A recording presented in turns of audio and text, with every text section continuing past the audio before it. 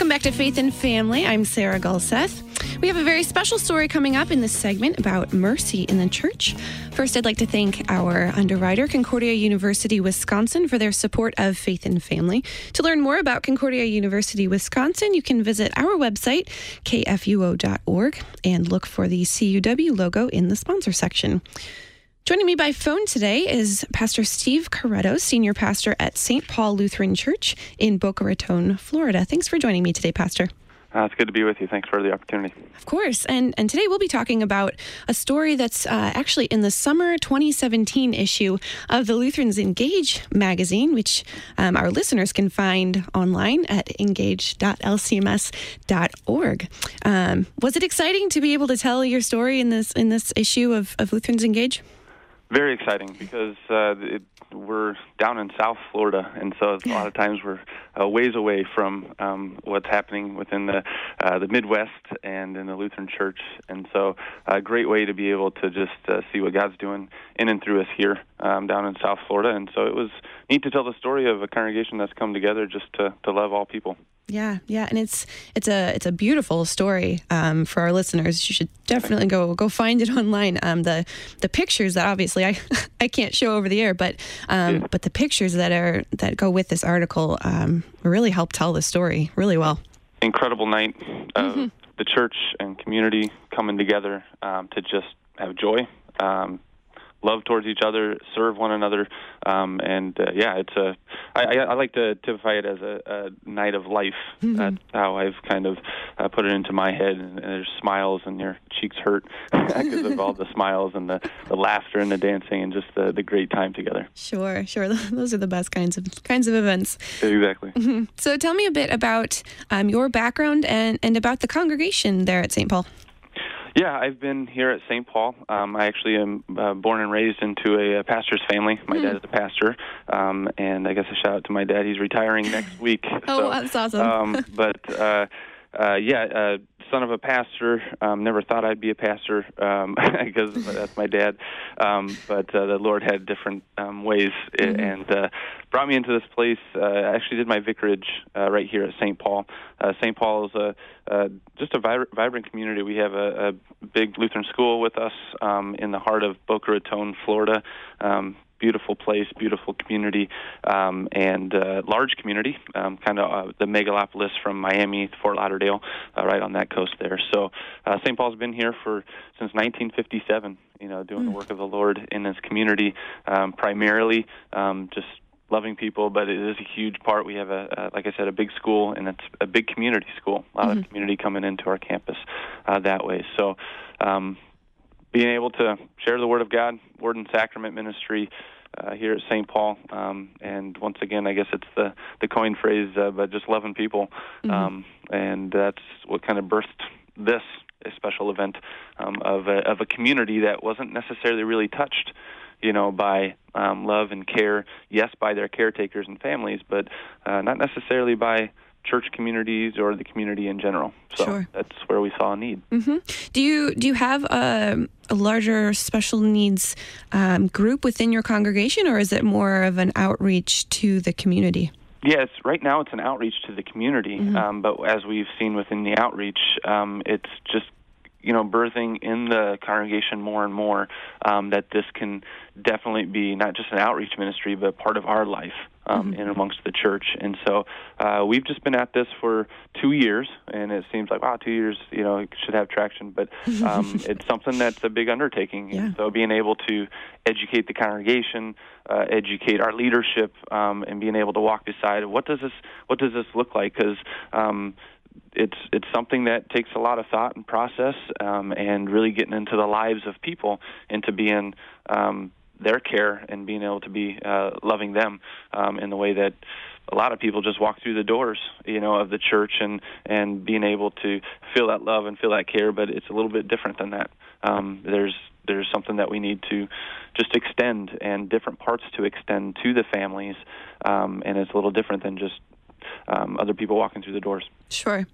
Yeah. So this this event that we're talking about called A Night to Shine, this was part of a larger effort put on by St. Paul. From a grant that you all received in 2016, a Stand With Your Community grant, and that was from the LCMS. And so that grant program for our listeners who haven't heard of it or don't know, that was in recognition of the 500th anniversary of the Reformation, and the project's focus on inspiring and empowering laity for local witness and mercy outreach opportunities as a reflection of Martin Luther's passion to share the gospel. So. Why was St. Paul interested in pursuing one of these grants? We were interested because for 2 years we had prayed over, and it was mainly me, and his name is Chip Koenig. Chip Koenig is a father of a child that has the autism spectrum, and as he was aging into our congregation, we were wondering what youth group looked like, for him and with him, and so we had really been praying over that for a couple of years of saying, okay, is there something else? Is there something that we could, go forth? So a part of that process was saying, this Night to Shine came forth from the Tim Tebow Foundation, and within that, it costs to throw on a night that we did that. So we wanted to, be a part of that Night to Shine, but we knew that as a bigger part, we were going to need some funding to be able to reach and outreach and put our people into the place of getting out into the community. And so that's where it really birthed out of that. Actually, his name was Vicar Jacob Schultz. He was our vicar at the time, and he rolled across this, and he was really ambitious, in those ways of getting that. So he took a couple of people from the congregation that could, talk about grants and being a help. And so he wrote it, and we got it, and it has flourished us, to be able to not have some boundaries, but rather go forth in that outreach, and it's just been a huge blessing. Sure. What's the overall plan? What kind of programs and projects are you, other than this Night to Shine, which we'll talk about in a little bit, but what other programs and projects are you planning to do? I know the article mentioned a few, and they sound really exciting. Can you talk about a few of those? Yeah, we're looking at frankly integration in amongst our community. So how do we do that? We we are going to continue in this annual prom night experience, and so as they understand that we want to just care and serve them. But we've talked about movie nights, but we've really taken aim at a little bit of an older crowd. There is things in our community for children with special needs, but as they age, as they get into that 23-year-old kind of area, they're soon forgotten. And so their education is over or not paid for, or whatever that looks like. And so what do the programs look like to be able to have them on campus, helping out, having one of the programs we're looking into is having life coaches with these high-functioning adults with special needs that could be in our kitchen, could be on our campus, those kind of different things, so that they're waking up and coming into normal life, into the congregation, into our campus and our school, and being able to be a part of that. Other things, like I said, movie nights, but that's more towards caregivers towards these students, to these people with special needs. They're on day after day, and they just don't get that rest, and they don't get that relaxation of a night, because it's one thing. I have 3 children. It's one thing to call up, a high school or college age person and say, "Hey, can you come watch our kids?" It's different for those with special needs, and that can be taxing. So part of our program too is to be able to see how we can reach those parents or caregivers, and take some of the burden off of them.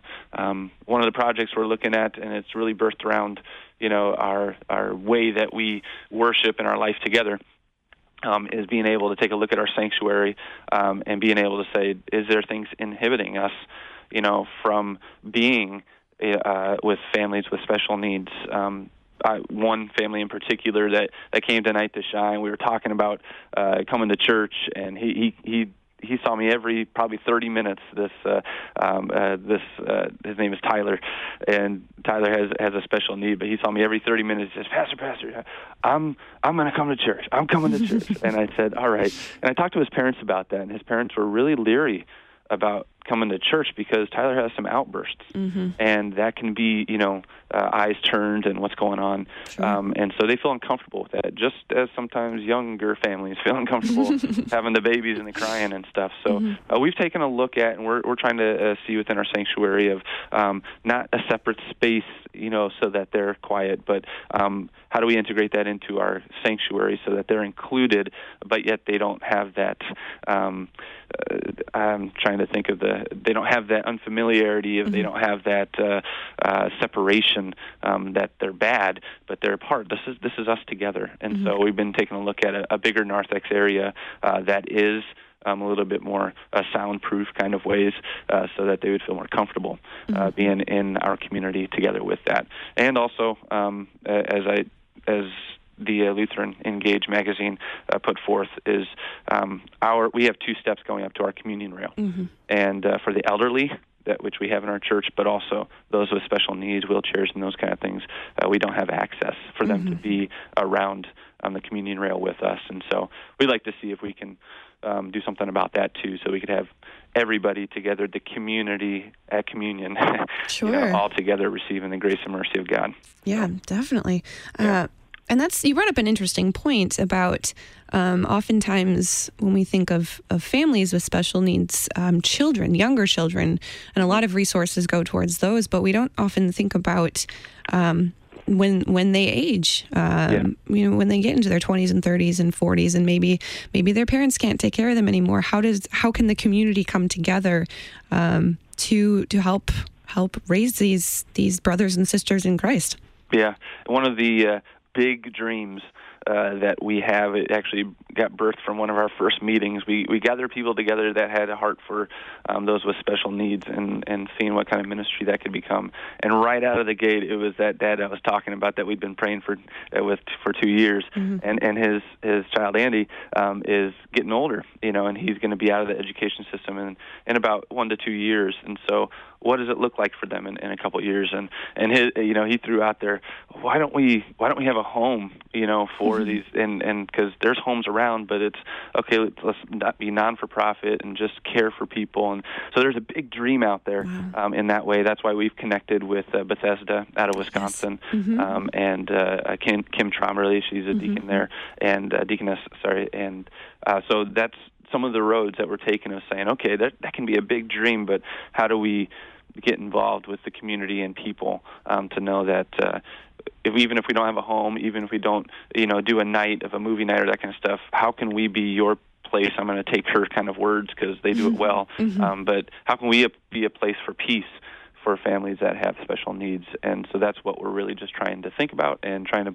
push forward in a lot of our ministries for many people and even other people than special needs. How can we be a place that people come and reside and have peace, obviously in the gospel of Jesus? So exactly. Yes. What does it mean to have these grants to help fund these programs, to have that support for the church? An incredible support.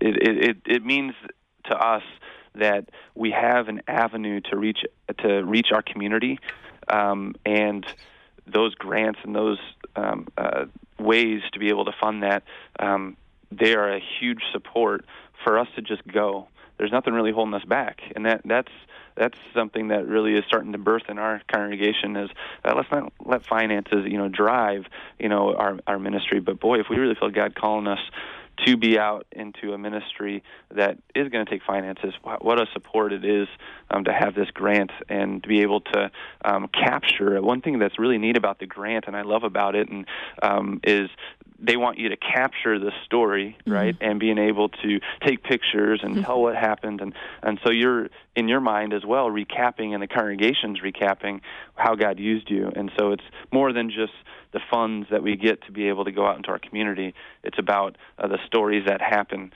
and recapturing those stories, each quarter, each time that, yes, we receive those funds, but we receive those funds for a purpose.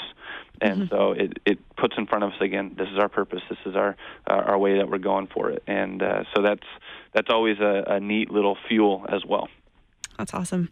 So we mentioned Night to Shine.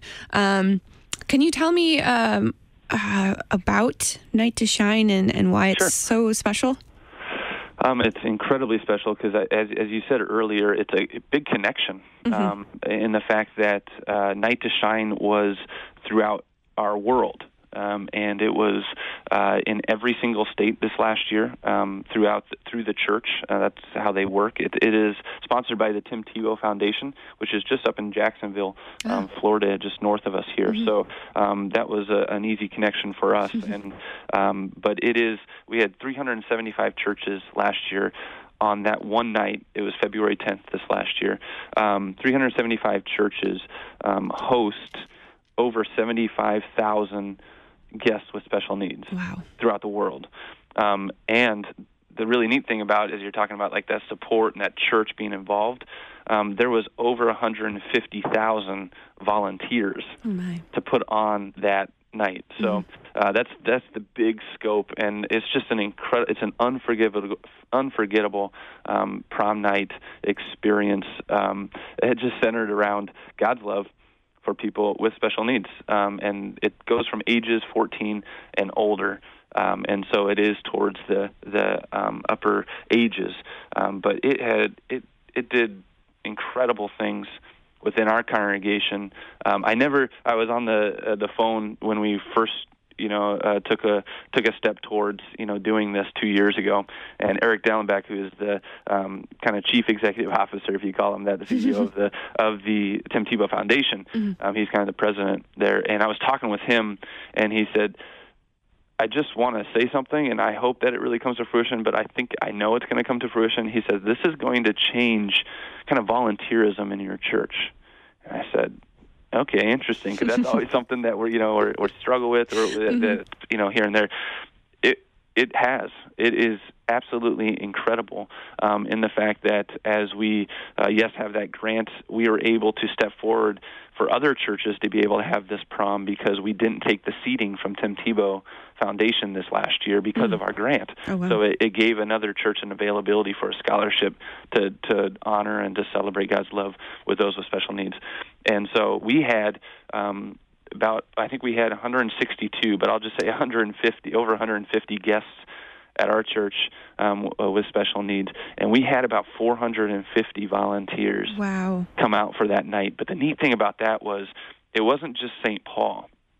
We have Advent Lutheran that's just down the street. We have a Spanish River that church that is just in the way. It was the churches of Boca Raton that really came together with just wanting to love people, and that was incredible because all of a sudden it kind of expanded, saying we just want to do the Lord's work. We want to love people, and so we had a majority, from St. Paul volunteers and helping and decorating and just transforming this campus to have an incredible prom night where special needs guests come in, they register, they go through makeup and hair if they're a girl, they go through shoe shining, and we have all these people just waiting for them to just pamper them, and then after that their caregivers actually go to a separate place, and we have a meal for their caregivers during the night. So and then they have a buddy that they're matched up with. They come and walk down the red carpet,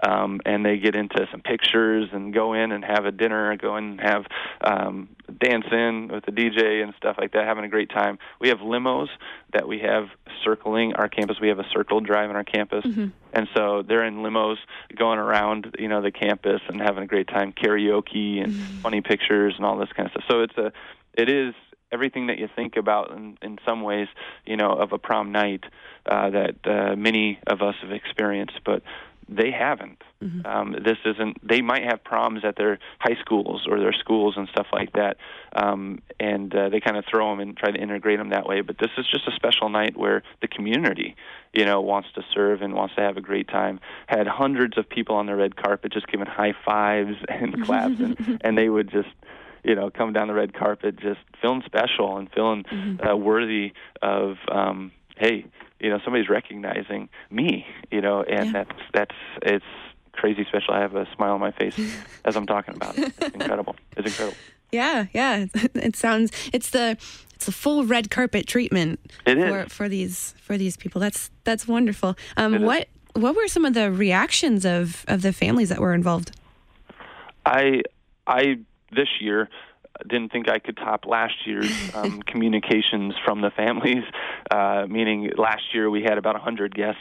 Now we had 150, so maybe that's the reason. But emails, cards. I had a family come in that next day with the grandmother that wasn't able to be here. But we have to turn around our videos and our pictures really quickly to the Tim Tebow Foundation because it is that night that they want to just, hey, this is what happened that night. And so we had that video done. So the grandmother came into my office, and we sat here and watched the video from the night before. And they brought in this big orchid flower and just saying, you have no idea what this has done to our child, but our family, and to know how you guys, just the heart of service and just the night of life that we got to see from your people. And so emails and letters and calls and flowers, and we got showered, we got blessed, and that's the exact opposite, but that's how God always works. When you just serve Him and extend yourself, it's also a blessing towards yourself. So there's been still, hey, just wanted you to know that so-and-so is ready for Night to Shine next year. We're a half year away from it, but they keep talking about it. They want to, be a part of it and stuff. So that's the continual way that it's walking through our congregation and our people and frankly the families that are impacted. So sure. Yeah. What has this event taught you and the church, the congregation? It has taught that prayer is powerful, and when you feel the Lord really pushing you into a direction that is going to serve and build your relationships with the community, do it. You'll be blessed. You'll be blessed by it, and that has really altered our thinking. To not go to too much history, but just 3 years ago, we lost our senior pastor to brain tumors. Oh, wow. And so we were a grieving congregation that happened in that October. That first Night to Shine was just a year later in that February time. And I saw a grieving congregation with much prayer around each other, losing the pastor in that way, and being able to say, I was really emotional that first night in Night to Shine because all of a sudden I got to see a difference in our community. It wasn't this grieving, hold each other, kind of look after each other kind of mentality in the church. It was this, we're here having a great time and a bunch of joy serving. And it let the congregation expose itself again to being able to say, we can do this. We can do this. And I think that's the biggest thing that has taught the congregation is this is a big deal. This is a big thing throughout the world, but we're a part of it. And we had 148, I'll say, guests because we had a couple from our congregation, right, that we had never met before in the community, and they came onto our campus to have a special night, and for us to just show the love of God to them.